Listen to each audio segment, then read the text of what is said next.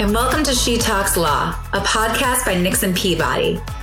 I'm Jennifer Jovcevski, but you can call me Jen. She Talks Law is a celebration of women business owners and women entrepreneurs across industries. Each episode provides legal education for women in business and shares tools for success in our personal and professional lives. I'm thrilled you're here listening to us. I want to give you some background on why I started She Talks Law. A Yale-led study found that a record number of women left the workforce in 2020 because of inequalities in telecommuting during the pandemic. That trend impacted women across all industries and even across various countries. Women in business need to support, encourage, and empower one another. Let's provide each other with the tools we need to succeed in our personal and professional lives. That's why I created this forum, as a way for women to support each other, especially women in business. She Talks Law is a way for me to offer some tidbits as a legal professional. It's also an opportunity for Nixon Peabody colleagues, firm clients, and community members to come together, share their perspectives, and empower other women to succeed. My goal is that as women re-enter the workforce and face the challenges of a post-pandemic world, that we move forward together, stronger than ever. Without further ado, I'm joined today by my friends Jenny Holmes, who's an attorney here at Nixon Peabody. I myself am also an attorney here at Nixon Peabody, and I'm also joined by our guest, Chandra Whitley. Jenny is the deputy leader of Nixon Peabody's cybersecurity and privacy team. Jenny advises clients on the ever-changing legal landscape of data privacy and cybersecurity law. Chandra Whitley is an advocate and advisor in the technology and security industry. For the last 16 years, she has tirelessly worked to make sure business needs and solutions are aligned. She currently runs with the wolf pack. I love this, Chandra. Arctic Wolf, to be exact. She is an enterprise account executive over Arctic Wolf. Arctic Wolf is a security operations leader in this space. And the mission is clear, just end cyber risk.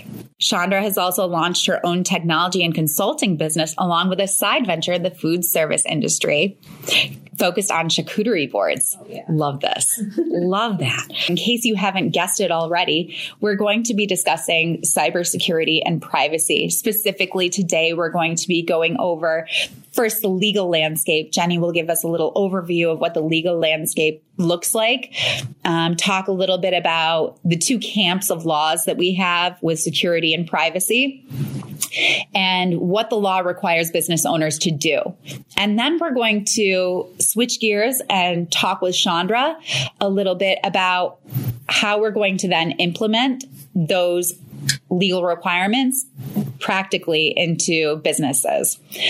And then finally, we're also going to be setting some New Year's resolutions with 2022 on the horizon. And if you're listening to this in 2022, it's still important to focus on those resolutions and make sure that you're implementing them in 2022 and beyond. So we'll be talking about some tips and tricks of things that you need to keep in mind in the turn of the year. So without further ado, Jenny, I'd like to turn the floor over to you. And you can go right ahead. Well, thank you. I think this is such an important topic for so many reasons. And Jen and I, when we were planning this, the timing is just great because on one hand, it's holiday season. We are all doing so much online shopping. And whether you are a business owner with, ramping up sales, both online and in person, or if you're just someone who's shopping, we're going to discuss ways that you can protect yourself and protect your identity. Companies have more information on us than we can even fathom. I saw a joke the other day, a very popular app that we all listen to our music on has made a game out of it almost. You see people posting on their social media, their top songs of 2021 and how cool that is that you're in the top 3% of Taylor Swift listeners. And no, I'm not speaking about myself personally. But that's all fun and games. But think about how much these companies know about us. Based on mine alone, I'm sure they know that I'm, a female. I have a small child. I like to get my news from this source. So maybe my political leanings are this way. And it's just wild, the amount of the information that companies hold on us. And so as a result of that, over the past few years now, we have seen the United States really start to have a focus on how to protect this privacy. It's odd. There's no right to privacy in the Constitution. You would think that there is, but there really isn't. So it's coming down to states developing their own privacy laws to really regulate how businesses are handling our information. So when we're talking about the legal landscape, there are a few different ways to look at it. On the highest level, federal nationwide laws are really industry specific. And that's what you think about when you think about healthcare laws, HIPAA, banking, really industry specific that may not apply to most companies. And so as a result, we're seeing more and more at the state level.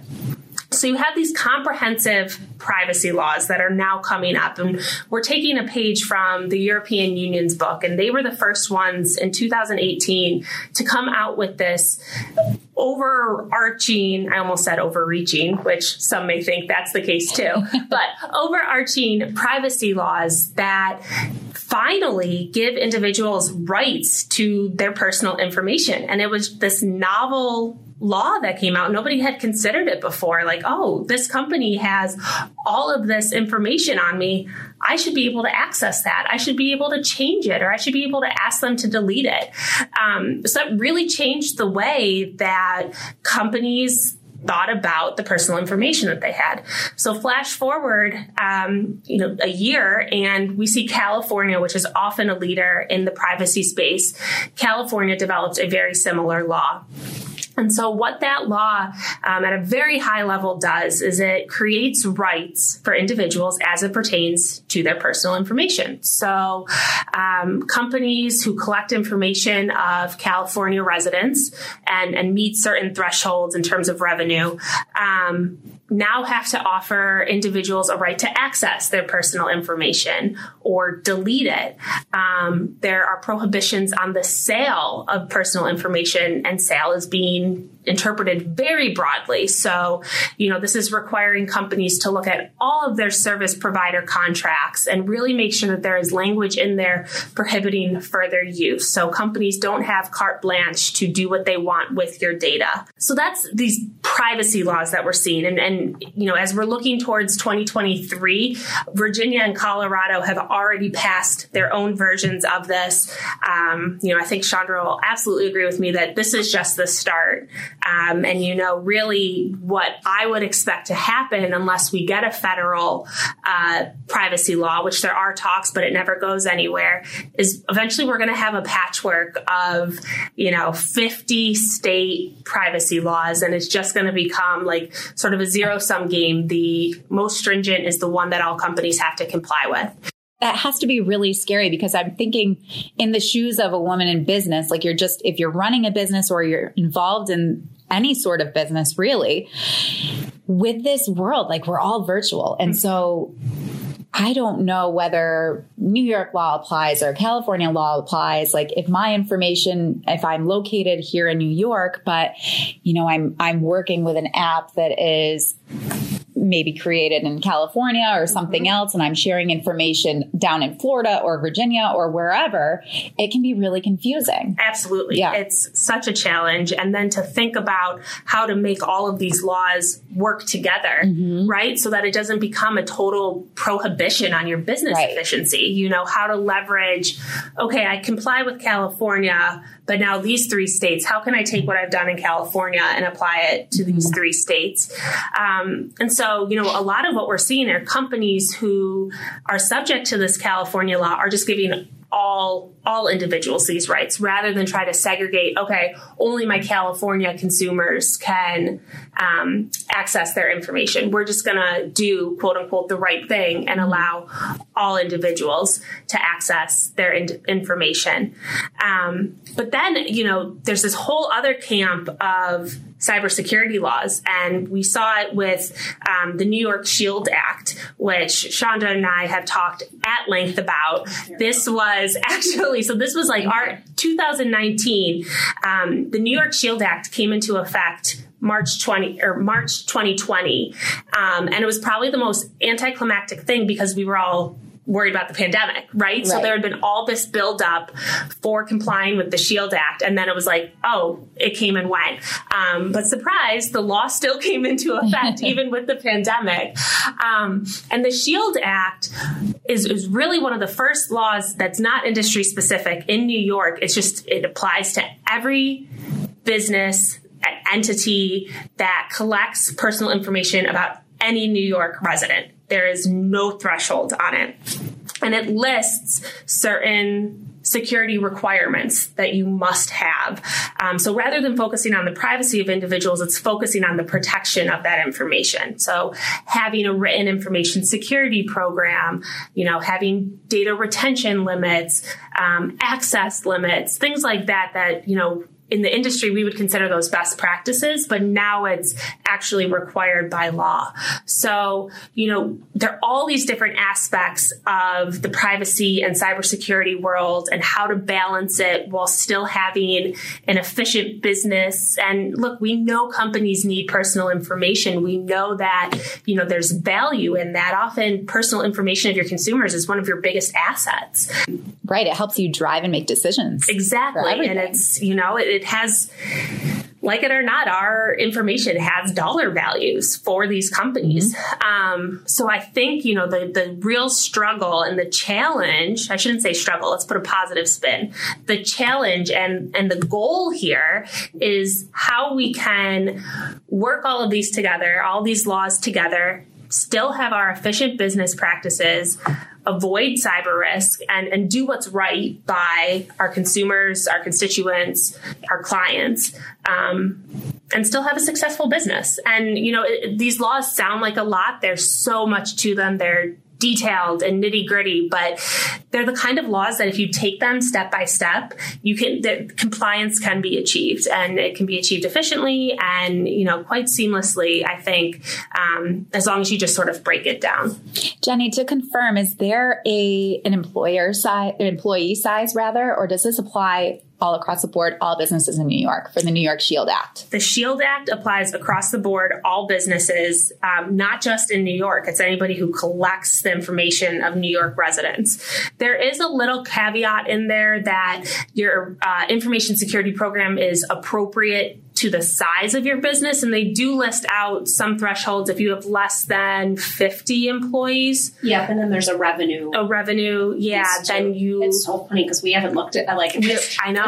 We were proactive in planning this in December of 2019. And here we are talking about it in December of 2021. And people still haven't implemented any of it. Exactly. Well, everyone was so focused on getting the protections, the health and safety protections for COVID that they didn't even have time to stop and think about this. So exactly. Great that we're having this conversation now. So yeah, it's just appropriate. So, I think there is some wiggle room for smaller employers or smaller businesses, to modify the plans. You don't have to have the same security measures as the huge companies that are collecting our information, again and again and again. But definitely still steps that you should take, you need to take in order to protect the business.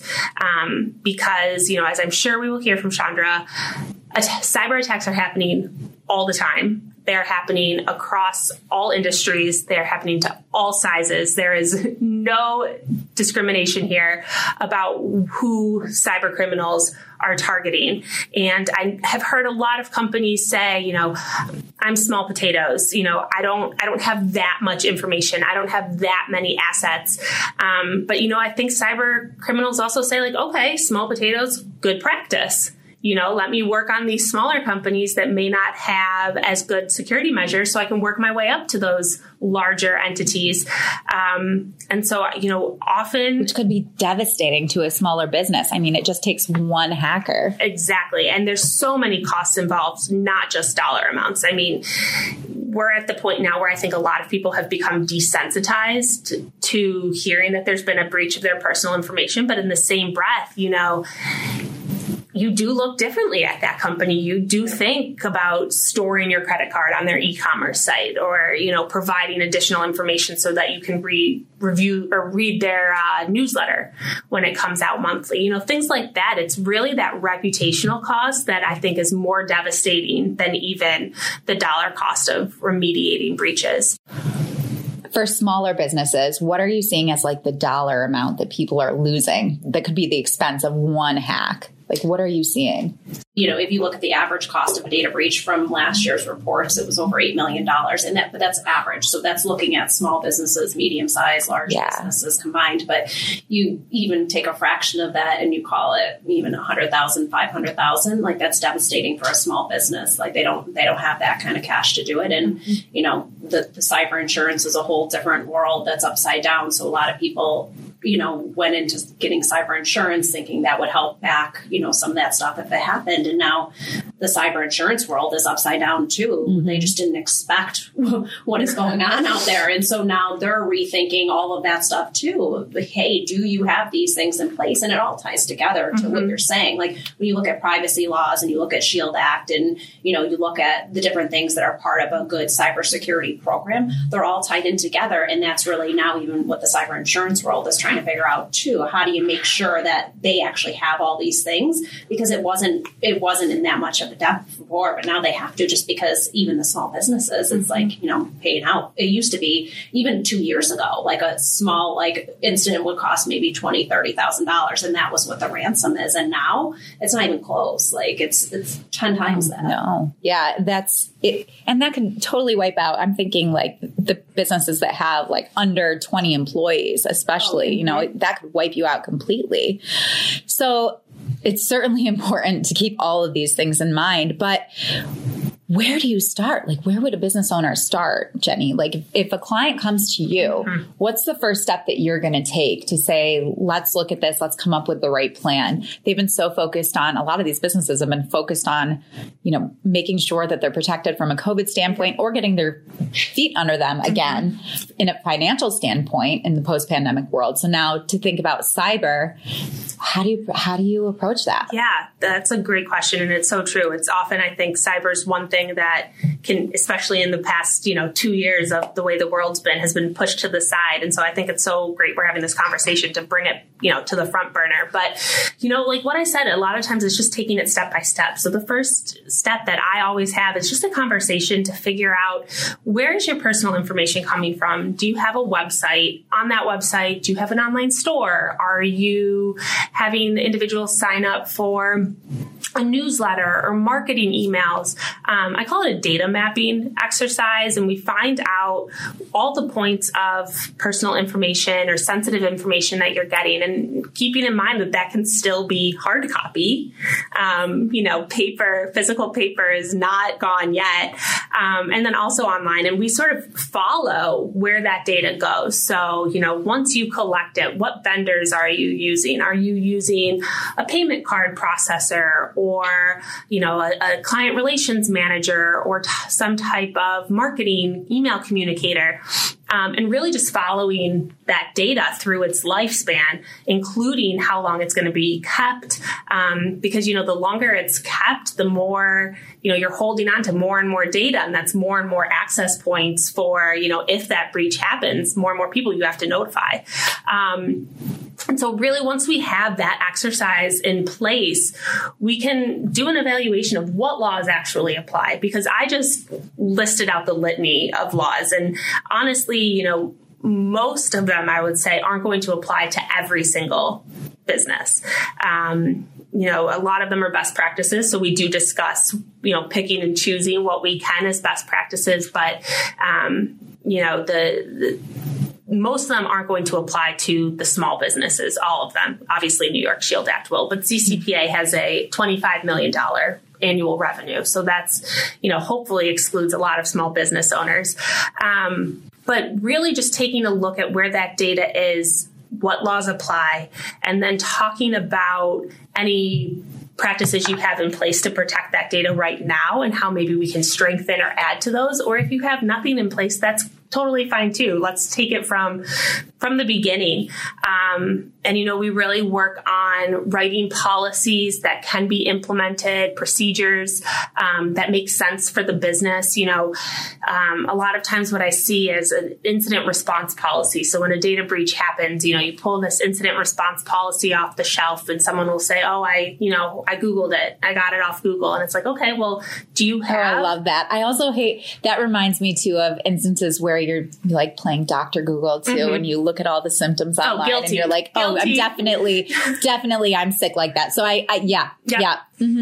Guilty of that as well. But so cybersecurity on Google. Google. It is 100%. It is. Nothing against Google, but sometimes you have to pay for it too. And I'm like, well, this incident response policy looks great, but do you have a director of IT or do you have a chief information security officer? Like, this policy doesn't work for you. So that's my big push is, yes, it's more time consuming, but like when push comes to shove, we need these policies to work for you, and your industry and your specific, if you call your customers or clients or, vice versa, making sure that it's your language and it fits your brand. So really getting all those policies in place and making sure that the business has the capabilities to implement them. As a lawyer, I can only do so much of that. And then we need another firm or someone with the technical wherewithal to implement them. I don't know what you guys typically do. Yeah, well, in the incident response plan, like it's the biggest, even with what we're seeing, you take the template that you found on Google, and then you have like if that's what people are using, you have to do something different with it. And even to the point of like once an incident really happens, like have you actually tested that out? Have you done a tabletop with your team to know that when that happens, that those things really matter and that that's what you're actually going to take action on? In things to the point of a lot of times they don't have like their PR figured out. They don't have their first call should be, and this isn't just a plug for the attorneys, but it should be like because there is a client privilege there. And so the first call during an incident should be with your attorney. So many people, end up calling their cyber insurance carrier, and then you're doing something different. And then you are under a different, you're in a different mode and a different relationship. And so, having that incident response plan and what that looks like. And you're absolutely right. I mean, that like I've always been a big advocate. Like it's the people and processes. You have to have those figured out first, and the tools and the technology need to be able to blend with it. It's not an all-in-one. Absolutely. When you're doing it, you can't take business A and think it's the exact same as business B. Like it doesn't work that way. People are going to put in different antivirus. They're going to put in different firewalls. They're going to have different servers. There's going to be a mismatch. There's a lot of technology. There's over 3,000 vendors in the cybersecurity space. There's, billions of dollars being spent, and yet we still have an effectiveness problem. And it's because we haven't figured out how to blend those people and process side of what you're really doing and helping see the law and like what that looks like, and then making sure that they have the incident response process in place, along with saying like, hey, take all those tools and technology and like figure out like where do they go, like what are they going into, where are they feeding into, like are they working correctly for you or not? Exactly. And I'm also seeing this. So I'm in the corporate department here at Nixon Peabody, and my focus is on mergers and acquisitions.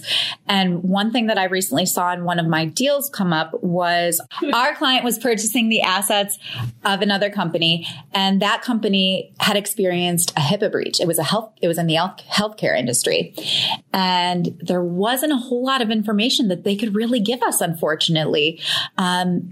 Ultimately, it did end up getting settled out and getting resolved, but it was very unclear, and we still don't know to this day exactly what happened and what the response plan was to that HIPAA breach. Now, of course, the healthcare industry having the HIPAA laws, that's a whole nother segment, which we can happily cover if you would like to, but that's a whole nother segment of privacy and security. But it just goes to show the importance, even when you don't think that something like this is important, it can come up in other areas. Like when you're going to sell your business or merge with another business, it can certainly come up at other times.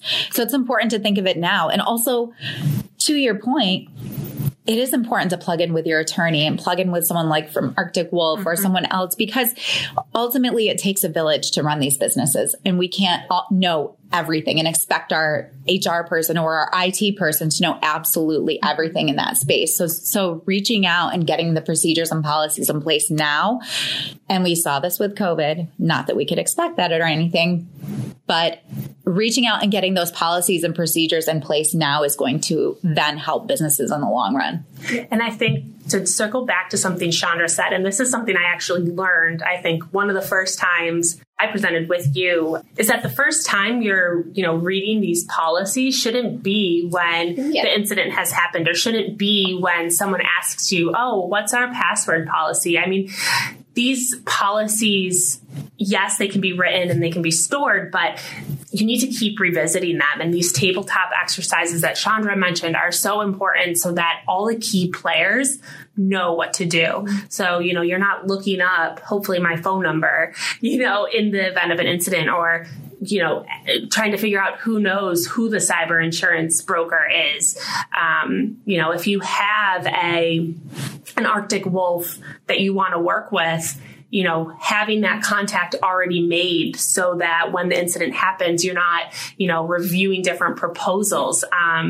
That's so important. It's huge. And I will just add to that, really a combo of what both of you just said. It really is, it's a village. Like it's a complete village. It takes a team to do it. When you say, you don't know, like if somebody had a breach or not, the stuff that is out on the dark web is absolutely incredible. And you don't want to be figuring it out. 50% of companies were breached last year, and that's just reported breaches. That's not people that had incidents that didn't have to be reported as a breach. Right, because a lot of people were probably trying to self-help too. Yeah, and you don't, if you're not under a certain regulation, a lot of times you don't even have to report it as a breach. So it can still be defined as an incident, but it wasn't actually, the B word that nobody wants to hear. Capital B. Yeah, but to your point, Jenny, of what you said, it's, you can't be figuring out those relationships when something happens. You establish the relationships, establish knowing you have an attorney to talk to, you have somebody that you can ask questions to, knowing you have security advisors that you could go to and ask questions to, because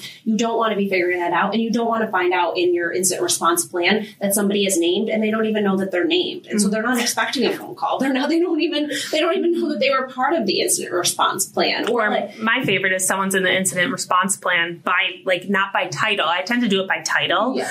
But a lot of times I'll see them with actual names. Oh, she hasn't been at the company for 3 years.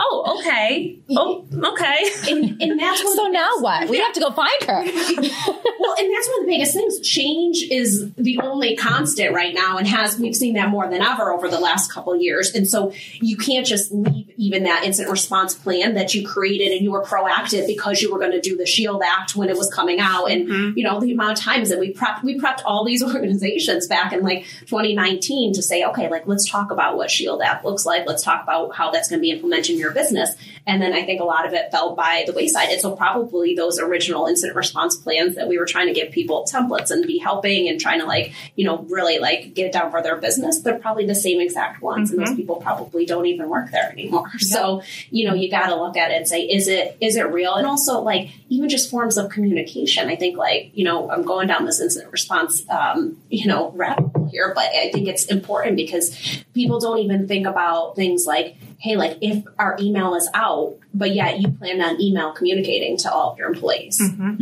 If everything's out and we're unplugged, I actually sat through an incident in 2018 where we actually, Arctic Wolf, I wasn't even working for Arctic Wolf at the time, but Arctic Wolf actually detected and contained ransomware that came into an environment. The FBI didn't even notify until... Okay, wait, pause. Ransomware. Yes. Break it down to the basics here. I'm hearing a lot of words like ransomware and firewall.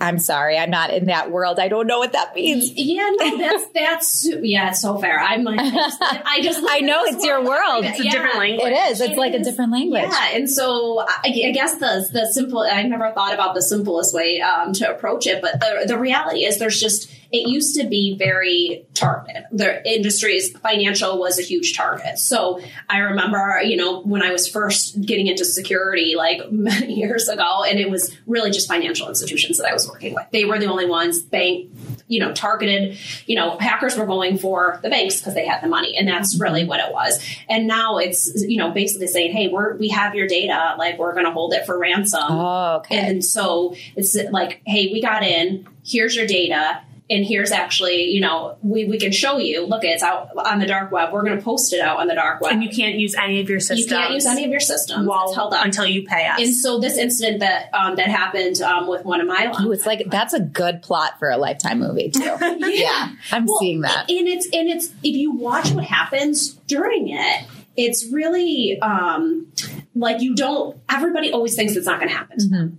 And like, that's kind of the problem. Like when you're getting attacked, like it's happening across every industry and even to people that have like all the right controls too. And so like the client that I'm talking about it's not like a multinational, huge, Amazon, Google, the world. It wasn't anybody like that. It was a business that was built from the ground up by people that worked really hard. And then they, were targeted. They ended up getting in. It was a business email compromise, which is one of the biggest attack vectors, one of the easiest ways to get in now. And it was like, hey, like it was nice. Arctic Wolf, like that's our whole point, is that we assume the breach. We assume that, people are going to get in because that's what's going to happen. And so we contain it and then work like on the guided remediation of what happens next. So we're working with, the PR, the cyber insurance carrier, all of that. But you have to, in that time though, you have to go through and do all the forensics to see like, where is it? And then where, like, if something comes into your environment, the problem with when you mentioned, like, you don't know what ransomware is and what it looks like, so many people, like, there's over 200 days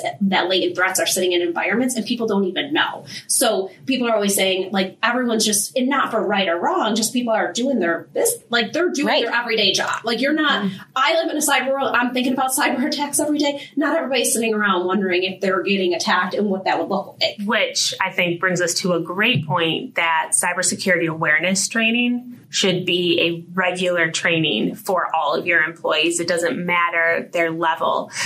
Because, Chandra just mentioned the business email is often how we see these bad actors get in. And, you hear words like spoofing, someone's pretending to be someone else, phishing, they're trying to get you to click on a link, spear phishing, they're like definitely targeting you specifically. I think that many shoe companies do that with me. Yeah. Because when I can be thinking about the pair that I want, and then I log online and up pops the app. Well, that is another discussion, these targeted ads. Oh, goodness. But, I always say, like, our employees can be our biggest vulnerabilities or our best line of defense, and training them on how to spot these links or these bad actors is so important. And then, while we're on the training piece of this, another thing that I think is so important is to train your employees on these policies. We've already talked about the importance of making sure that the policies work for your company and aren't from, the shelf. But it's so important that your people know the policy. Right. They're your first line of defense. Exactly.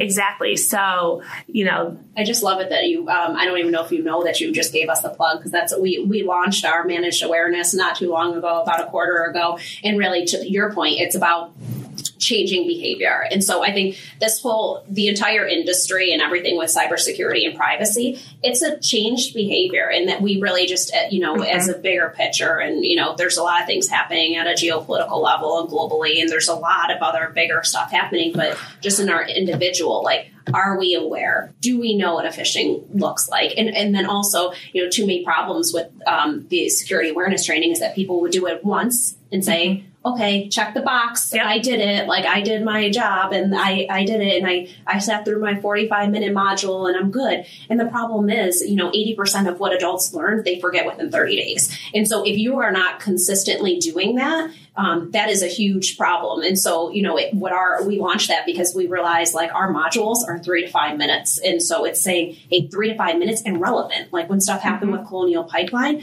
it was saying, hey, look at, like, this is what happened. Like, everyone saw it all over the news and it blew up in the media. But it was, hey, what actually happened there? And what does that look like for you as, like, an individual business or employee? Or, it's not just the big companies. And so you take it into your everyday of, like, make sure you're looking out for these things and make sure you're doing it frequently. Like, if you're not doing it, bi-weekly, monthly, and you're not remembering that stuff, everyone just gets lost in their own world of what they're doing. And so you forget about the important, like the basics. Right now, people are so busy with the holidays that they are so much more, the alert, like the stuff that is going on in the cyber world right now is crazy. What kind of cyber threats right now are?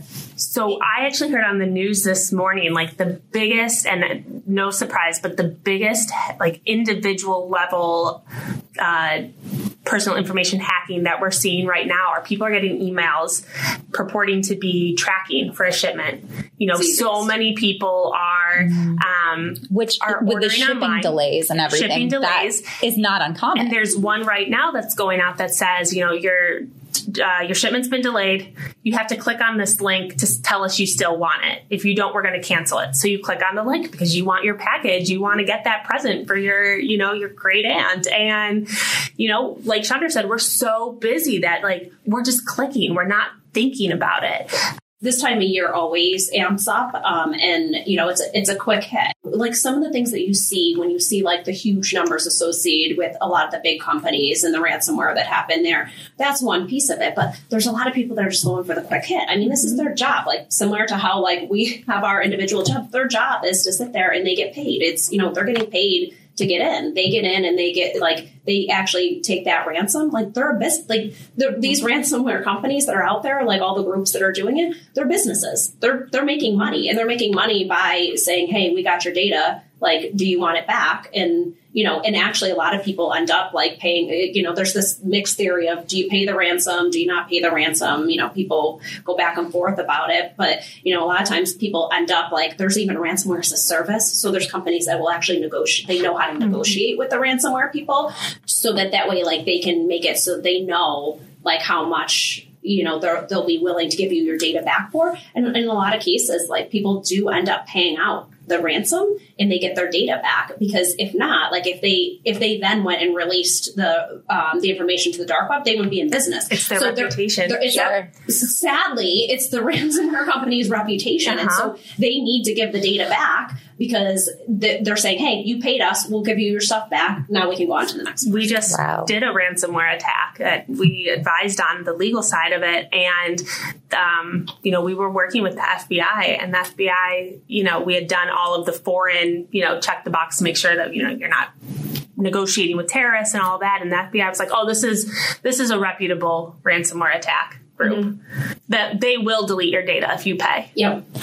And it was just like, okay, this is a reputable, reputable cyber attackers. I would never put those two words together, reputable and ransomware. I mean, and these groups are well known. They're all over the world. And then when you see one shut down because they were caught or whatever, and their name was out in the public and stuff, and then you'll see them pop up, and it's same people just now they formed a new company, and so now they're doing it under. But there are ones that are more reputable than others, like sadly. But it's just the truth of it, and it's not even like I'm laughing about it, but I'm only laughing about it because it's just we are in this crazy world right now of just like, where do you start? Like, where do you begin? Like, if you see what goes on and you see, like, we see all the threat intelligence, and we have like a dozen commercial threat intelligence feeds. We have like security operations center of like 500 people looking at just alerts and stuff. So if you see it from that level, it'll make you sick. It'll make you stay awake every night and like think about it. But it's about like just going back to like, the basics of like, hey, just start somewhere, and like start by like getting a team of people that can actually like help you, and just like at least that you can call. Too many times, like we try to tell people to be proactive, and this just as well as I do. Like most people are not proactive with their cyber stuff. They always think it's not going to happen to them. And so they're on the reactive side. But even if you're on the reactive side, like just try to make a list of people that you would reach out to, like if something happened, because you're going to need to know how to do something pretty quickly. Absolutely. And I think a lot of times people think that way about attorneys too. They think, oh, we just need to call our attorney when something goes wrong. But it's better to have attorneys, like a trusted team, your village, right? Set up to help support you to avoid those consequences. In addition to also having your employees trained and the individuals that are at your company all on the same page when it comes to these plans. now I think it would be a good idea. Let's set some resolutions. Yeah. What would a 2020 resolution?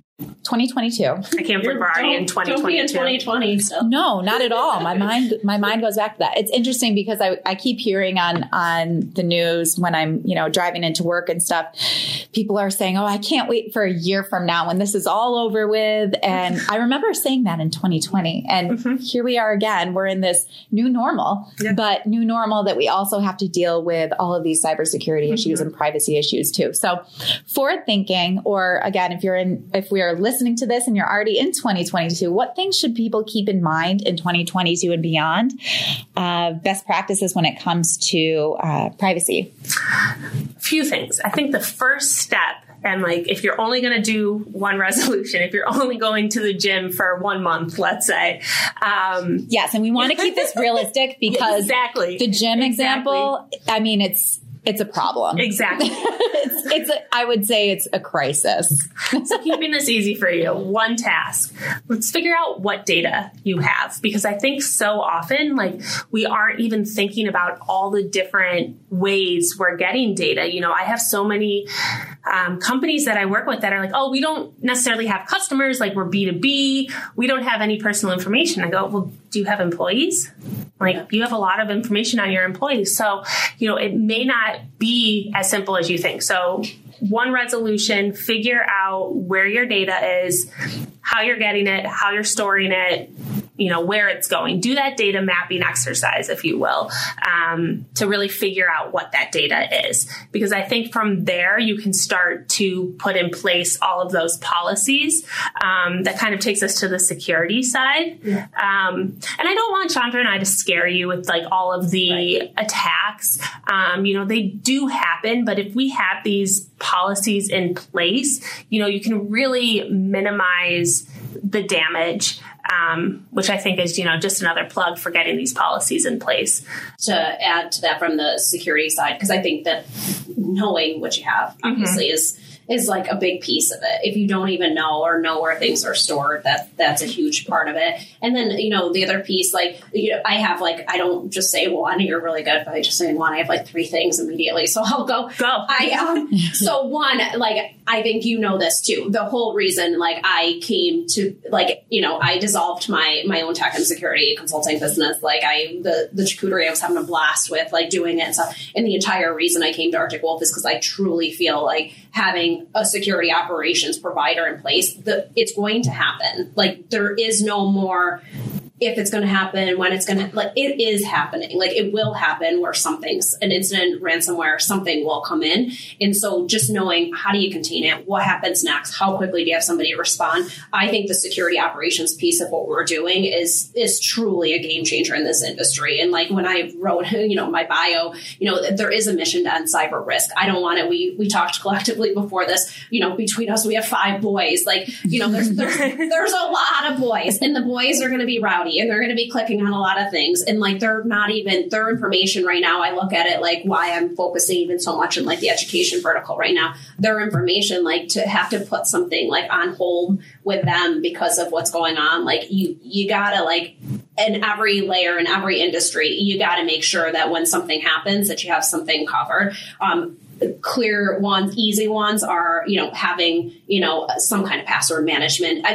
Everybody, and, I say it all the time, especially to relatives that aren't, interested in it. They hear me over and over again. Please stop using the same password. Please stop, using something that's so easy to guess. It's out there. And so you use it. You might not understand what that means and what that looks like, but you use that in one place and then you use that in your bank, and that's how they're going to take something that's more important to you. And so really there's so many password management tools out there that can be really, really helpful and easy to use, where you log into them with a multi-factor, and that would be my third thing. Definitely. The multi-factor is huge. When you look at any of the regulations and anything that's coming out, even if you're talking things like Face ID or fingerprint or having different codes, numerical codes. Yep. And so it's something that and something that you have. And so typically it's, with the multi-factor and how it usually works, it's saying hey, I'm logging in here. I know what my credentials are. I know what my password is. now push an alert to my phone, and now I'm going to have to go verify it on my phone. And so you're having 2 steps versus too many people are just logging in and they can get into your credentials, and then they're logging in as you and they can get into all of your stuff. Whereas if they have to verify through something else, there's token, there's a lot of different options for multi-factor. But if they have to verify something else, and that's usually something that you have on you, then it's harder. And there's also there's 2-factor, there's multi-factor. You can get into it. Some people have 7 factors of authentication. If you almost any app that is collecting information from you, you can go to your settings and you can turn that on. That should probably be our number one for individuals, let alone business owners. That is my number one resolution. Don't even wait till 2022. Do that as soon as you listen to this podcast. Hit pause right now. Go open all of your important apps and turn on multi-factor authentication. And you'll see a lot of, I don't know if your banks, a lot of the banks already have that. All the apps have pushed that. And so they know, obviously, that financial and people's money is what people get the most anxious about. But treat your other things like that too. You don't want people seeing that Taylor Swift is your favorite. I'm fine if people see that. What they missed was Cocomelon, Cookie Monster.